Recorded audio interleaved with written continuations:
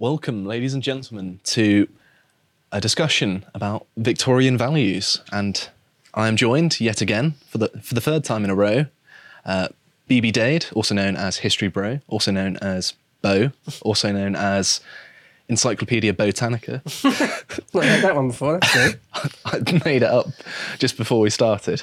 But no, you do have quite an impressive knowledge of history. And since you started working here, I don't think I've ever gone away from asking you a question about history where you've not had something interesting to say. So I'm sure this is going to be very good. And basically the plan is we're going to go through and read quotes from prominent Victorians in their own words to figure out what their values were. Of course, we have already got our own ideas, but we're going to hear from them. And I'm not necessarily going to say this is what they meant exactly. You know, we're going to interpret what they mean, and you can do the same at home if you want. And we're also going to be announcing the names first. So if you want to test your knowledge of prominent Victorian figures, British Victorian figures, I'm going to be reading out their name shortly before saying, you know, what they were known for. And it can be a little bit of a trivia thing on the side as well, because I actually found that I knew lots of these people already, and I was quite surprised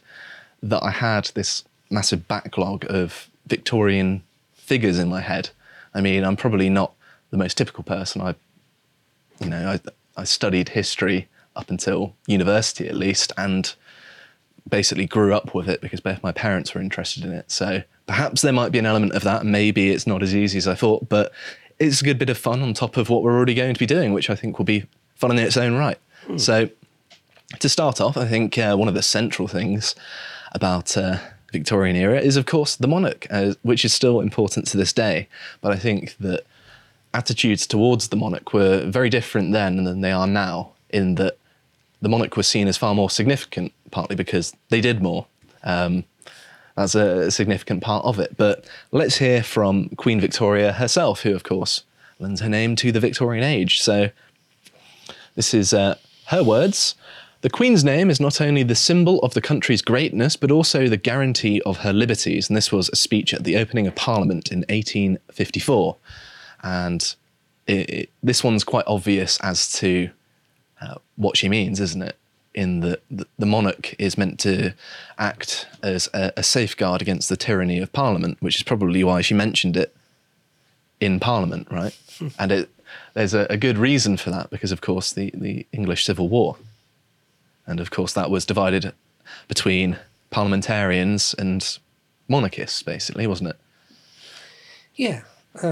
One thing I would say is that by the 19th century, by the age of Queen Victoria, the monarch had very little power, like no real power. Yeah. Really. I mean, they certainly were revered more than they are today. Yeah. But, and sort of on paper, nominally, they're the head of state, the head of the church, but they're not the head of government. So, no. For example, I don't know if you're aware of this, but when Victoria was young, because she came to the throne quite young, very young, really. She did, yeah. And lived a long time, therefore her reign was very long. But towards the beginning of her reign, before she even got married, a couple of times she tried to sort of stick her oar in, tried to get involved in politics a bit, tried to argue with her prime ministers about sort of the direction of government, like in a very, very minor way. And immediately they were like, wait, this is a constitutional crisis. You don't get to say anything. You do as you're told. We bring papers in front of you and you sign them and that's it. And she tried to put her foot down a tiny bit and just got completely bullied out of it. Like the politicians made a big deal out of it in the papers, like constitutional crisis. And anyway, in the grand scheme of things, she just absolutely lost that battle of wills.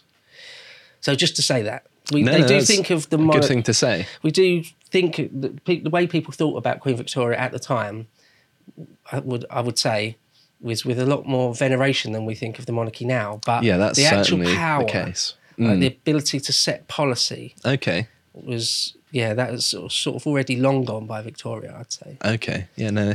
I mean, there was a scandal, if you remember, the Black Spider memos in reference to then Prince Charles, not Adrian Charles. Prince Charles was writing to government ministers trying to influence policy, and it was a big scandal. And he was basically writing letters just suggesting stuff to look into. And that was seen as a sort of unconstitutional thing to do. And it was reported on by Guardian types quite a lot. Just like, yeah, look at what the monarchy's doing. They can't help but stick their nose into politics where it doesn't belong and things like that. So I think that a comparable thing has happened in my lifetime, at the very least. Yeah, there is a small comparison there. Yeah, absolutely. It's like even the Prince of Wales, like, don't really have a public opinion. You're not really supposed to have a public opinion. We'll tell you what the speech is for the opening of Parliament every year, and that's it. And we will trot you out for state occasions when we tell you that's it. Don't have any real opinions on policy or anything. And if you do, you barely well keep them to yourself. Especially if you're the actual monarch. You know, it's a bit less of a problem if you're just one of the dukes or one of the minor princes or something, because you certainly haven't got any power. But if you're the monarch... There are expectations that you conduct yourself in a certain way, aren't there? At least technically, you do have loads of power, so don't be seen to be wielding it. It's almost like the opportunity to wield power is there, but the expectation is that you don't touch it. It's almost like I don't know how to refer to it, but there's a certain dignity that it espouses the monarch, that they have the choice to wield power, in theory at least, but then choose not to. I can't really put my finger on it, but I think it's a notion that isn't necessarily unique to me, if you know what I mean. Do you know what I'm getting at there? Yeah. I mean, going back long before Victoria, of course, there's the Glorious Revolution there's the Civil War of Charles Stuart, Charles I, and Cromwell bested him. And then after the Restoration, when we kick out the Catholic James II, we have the Glorious Revolution, 1688, and bring over William of Orange, where there's some sort of constitutional settlement where the king really ultimately just does as he's told by Parliament. And then a fairly slow erosion of power after that, up to the point where George III, during the age of Napoleon, it really sort of really slipped away. This is my opinion here. Different historians would have maybe a slightly different take. But during the reign of George III, in the Napoleonic era, when William Pitt was Prime Minister, the early Napoleonic period, that's where, for me, the monarch pretty much lost all power at that point. Because George III he did sort of get involved in things and like dismiss a whole government. Was he the George that was known as Mad King George? King George, yeah. And he would, from time to time, sort of insist on a different prime minister and things. And after a certain point, by the time of Pitt the Younger, that is, he was just like, no, you're like, he wouldn't say this, but he's like, no, you're an idiot. No, I'm not going to do anything you want. No. I imagine he probably put it in slightly kinder terms than that, going to the king, you're an idiot. Yeah. Goes, no, well, we'll have a civil war then, which you're definitely going to lose. In hours, it won't even come to any shots being fired. You will lose the political battle straight away. So no, I'm not going to do anything you want. Be quiet now. Again, not in those words. And so by the Prince Regent, George IV, the next one, he was a true puppet of power. He didn't have any real, like, actual proper power. And that's a good couple of monarchs before Victoria. So she was kind of carrying on in that vein then. Yeah, absolutely, yeah. But, you know, still held in massive regard, though. Oh, yeah. Like, couldn't be on a higher pedestal still. She's held up as one of our great monarchs, really, isn't she? And considering she didn't really have a role in a lot of things going on, it's more just, it is a sort of figurehead, just like, look at how good Britain was under her reign, not necessarily attributing causality to her. It wasn't her actions that made us as great necessarily. I'm sure there was some influence there to a certain degree.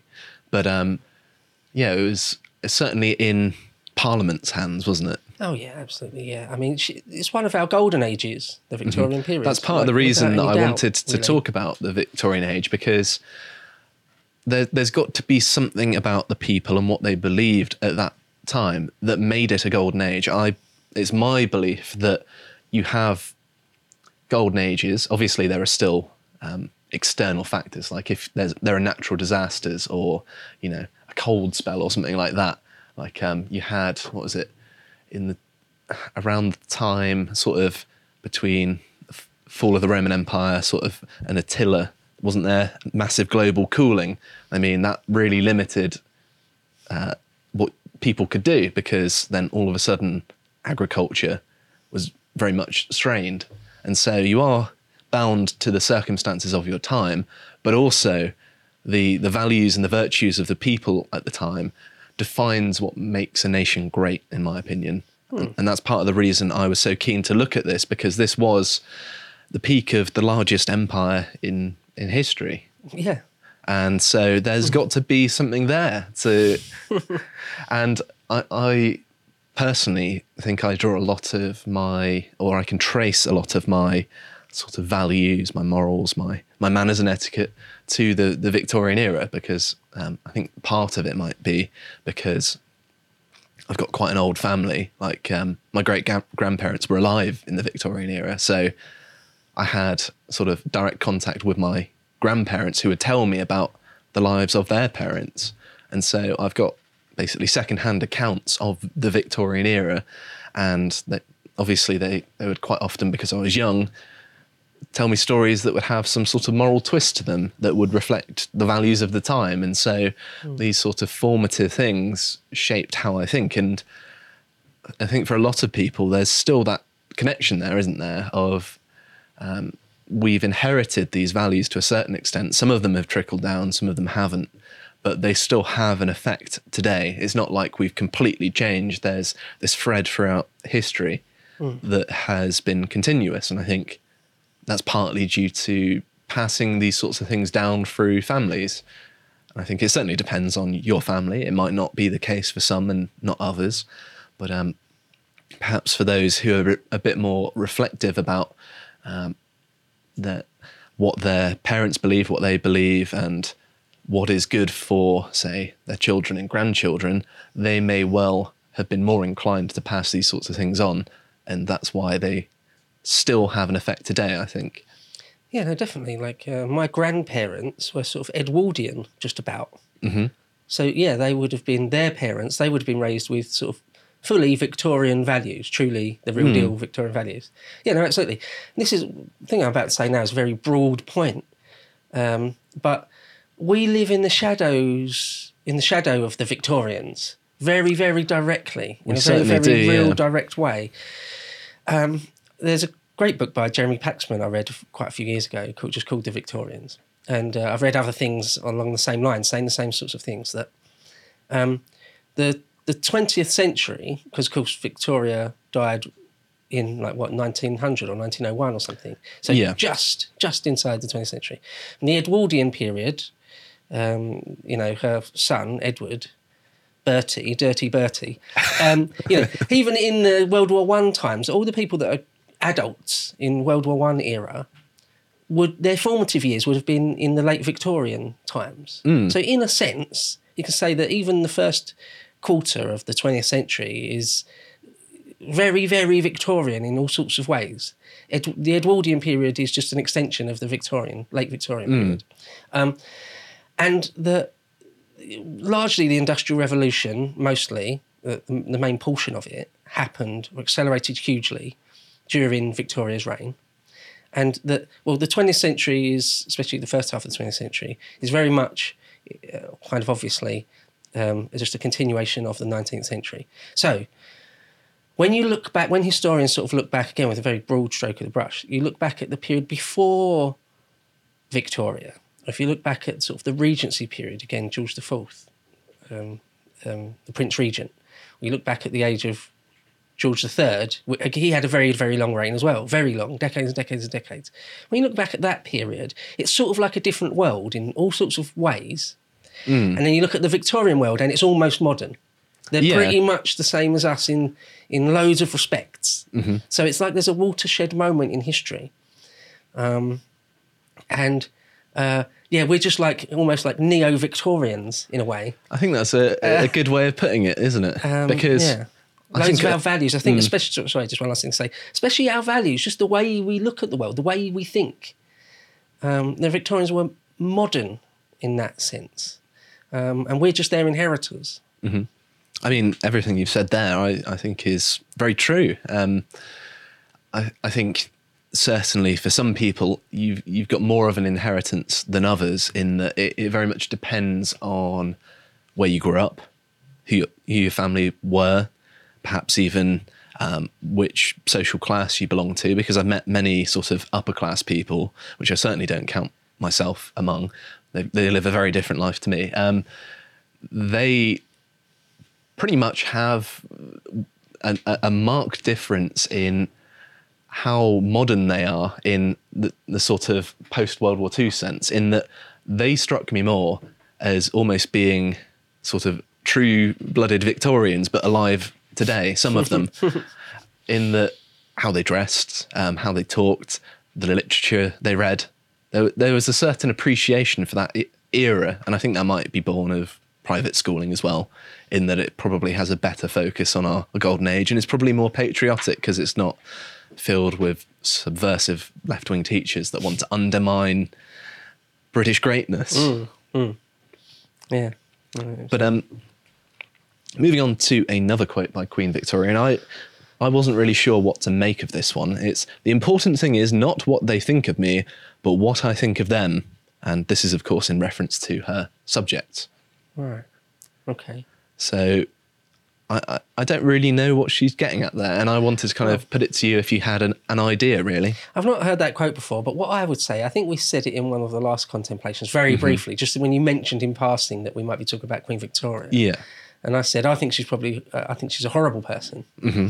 Well, yeah, she was extremely arrogant and pig-headed and rude and bullied all of her children mercilessly their whole lives. Yeah. I didn't know that. Yeah. That's horrible. She was horrible to her own children in loads and loads of different ways. And like deep into their adulthood. A few of them sort of broke away and eventually just had enough. But some of them never were able to. And she kept them under her thumb, browbeat them, and was horrible to them.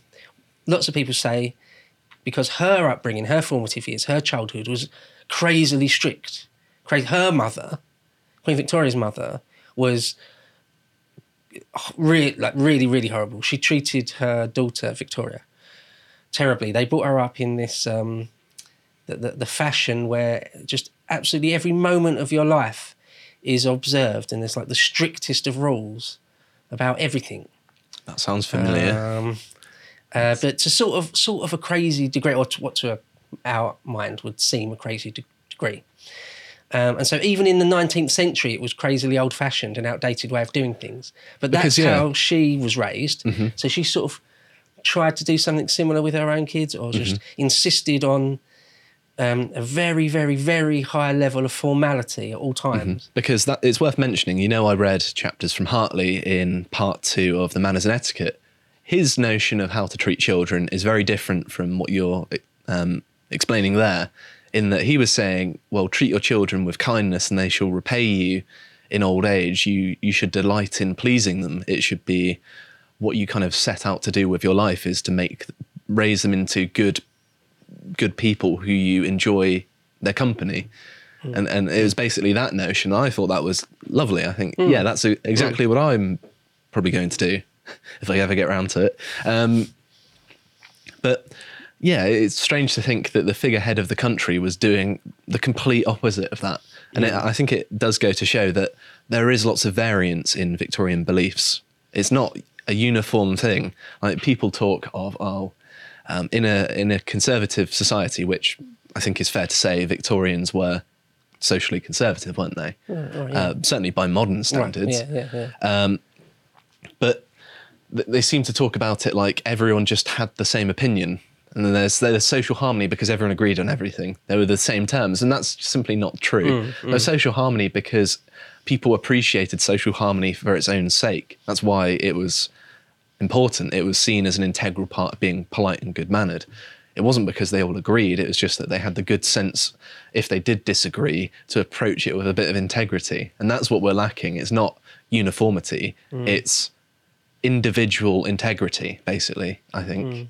I mean, Queen Victoria certainly had that. She was true to her own rules. I think she was an extremely cold fish, shall we say. Extremely cold, humorless, famously very humorless. Sometimes I've seen one or two documentaries or like fictionalised drama things where they try to make out that she wasn't. But every real account I've ever heard, she was absolutely humorless. And of course, she, after Albert died, she just spent the rest of her life, decades, in mourning. In black, yeah. Yeah, just didn't stop mourning Albert for 40 years or whatever it was. She had some funny ideas as well. Like, I've never seen that quote before, but I totally believe it. That's the sort of thing she would say. Like, she didn't believe in female suffrage, for example. I'm going to be getting onto that. Oh, okay. But no, we're going to be talking about suffrage at one point. So some of her views, or quite a lot of her views, again, to the modern mind, but even in her day, at the time, people were like, well, that's sort of overly straight-laced and formal and conservative and a bit, like, to the point of being a bit weird, a bit out of step with the times. But yeah, an interesting person, certainly an interesting person. I don't think we would enjoy her company, though. No. Well, I mean, she would view me as a commoner, right? She'd be looking down her nose at you at all times, yeah. Yeah, well, I mean, I've got no... I mean, there's no... I mean, I've got to go very, very far back in my family history to have any claim to any titles, so... Yeah. Just because you're in the royal family, you don't have to do that. Like, for example, Bertie, her son, was famously affable. He was famously a great swell to be around. He'd throw parties all the time and be jovial and joking around and be very at ease with everyone, really, no matter what level of society you were from. So perhaps, quite possibly, probably, it seems, doesn't it, as a direct reaction to his mother. That can often be the case. Sometimes you can get children that are the polar opposite to their parents. And I know that my own father is a good case, not to get too personal, but, you know, he was raised in rural Scotland in kind of quite impoverished conditions and supposedly not very clean either. And he's very, very strict on cleanliness. So clearly his upbringing there basically poisoned him against being unclean. Like, it wasn't always the most fun growing up, because if I left like a teaspoon which had a little bit of tea on it, it would be like the end of the world. Just like, what are you doing, Josh? Standards are slipping. Who do you think you are, man? Oh, hell. No, it wouldn't be that strong. But yeah, being hyperbolic. I think quite often, well, you either just completely copy your parents, or you grow up as a reaction to them. I think you can also kind of be in the middle and pick and choose stuff, like, as long as you're a bit introspective about it, right? Yeah. I know, for example, again, without getting too personal about it, my father had a policy to never hit us. My mum didn't mind. My mum would slap the back of our legs or give us a thick ear or whatever, but nothing like a beating, nothing remotely close. Anyway, my dad would never hit us in any single way, shape or form. I think that's a really good thing. Because he had a relatively brutal, his father, World War II veteran, apparently there's stories of when he would beat the kids with a stick and stuff.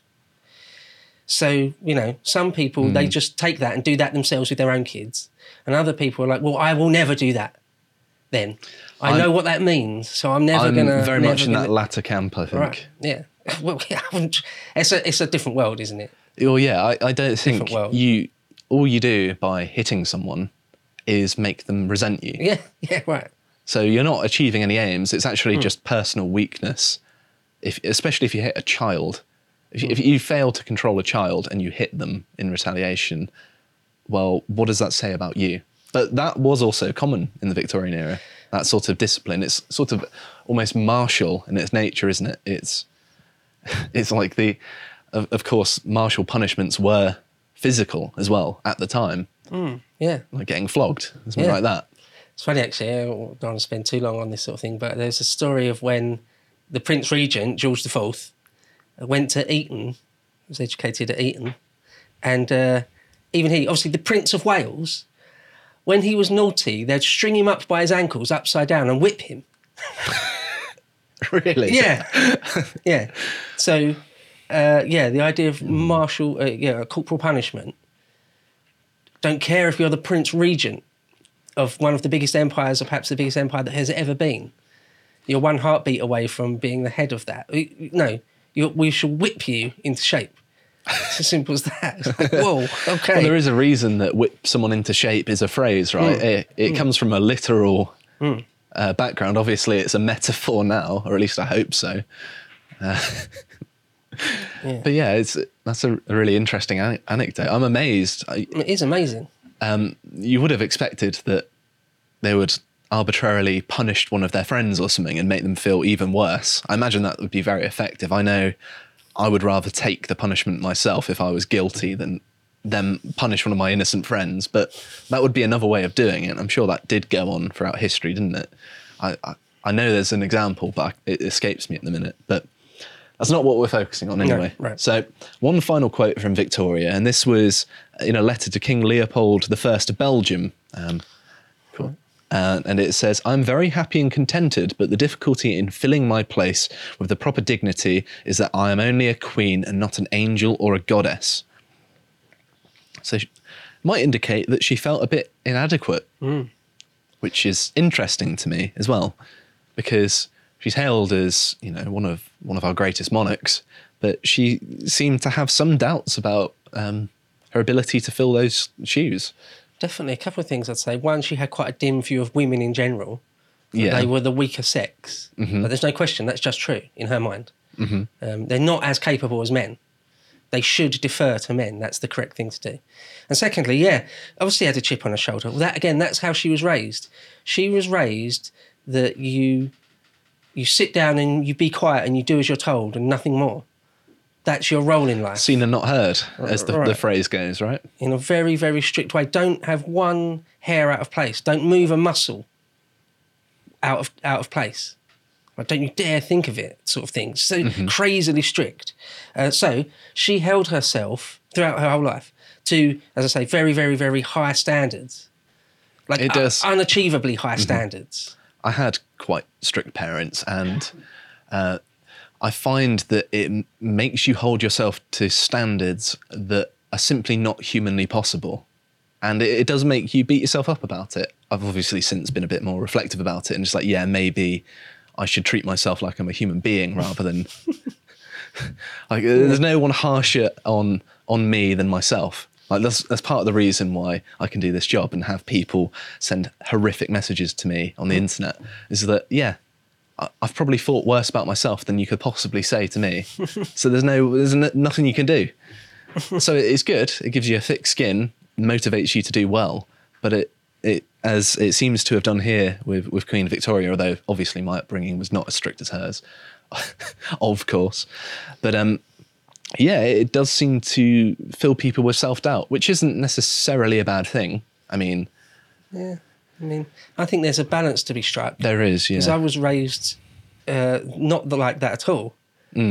I was raised mostly, not entirely, of course, because there is a balance to be struck. Of course, know your place and don't show off, don't have a big head. But also, you can do anything.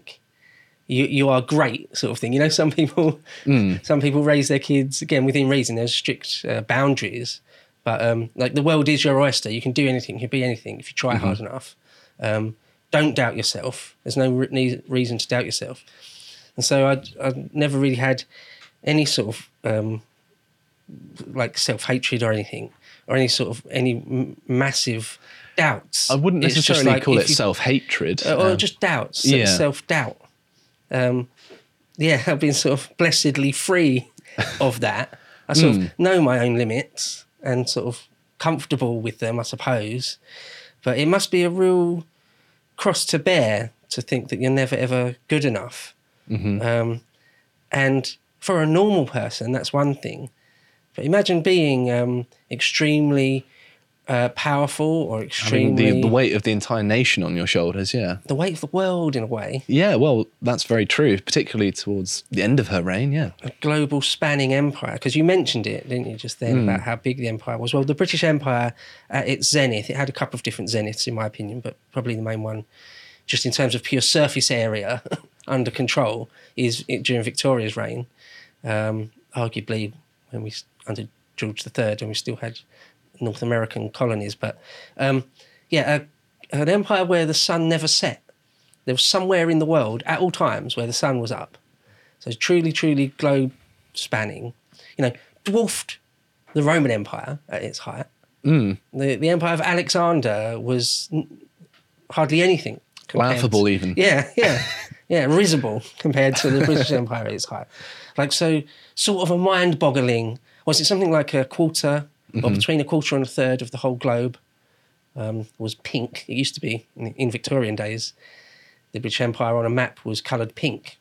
So you could look at a map and see, and just at a glance, see how much of it was pink. And that was what Is there any particular reason why it was pink? Because I've seen one or two and I've not really clocked. I just thought it was a stylistic choice. I didn't realise it was sort of a standard. I don't know. There must be a reason, but I don't know it, I'm afraid. Okay, sorry to put you on the spot. No worries. But moving on to another prominent Victorian, and that is Benjamin Disraeli, who was a Conservative Prime Minister. And he's also our only elected Prime Minister to be Jewish as well, which I didn't actually know about him. But he says about the Queen, the place is not inhabited by a mortal, but a semi-divine being walks its halls, which to my mind is a bit much. And this is kind of harkening back to the divine right of kings in my mind, isn't it? It's saying that they are the monarch because they have been appointed by God, which even by the Victorian era was probably quite an outdated notion, right? Particularly considering, the events of the Civil War kind of shows that, well, they're not that divine, are they? I hope you enjoyed that segment from Contemplations, my series. And if you want to watch the full conversation, which that was taken from, all you need to do is sign up to our website for £5 a month, and you can watch all of the content we have there. Thank you very much for watching, and goodbye.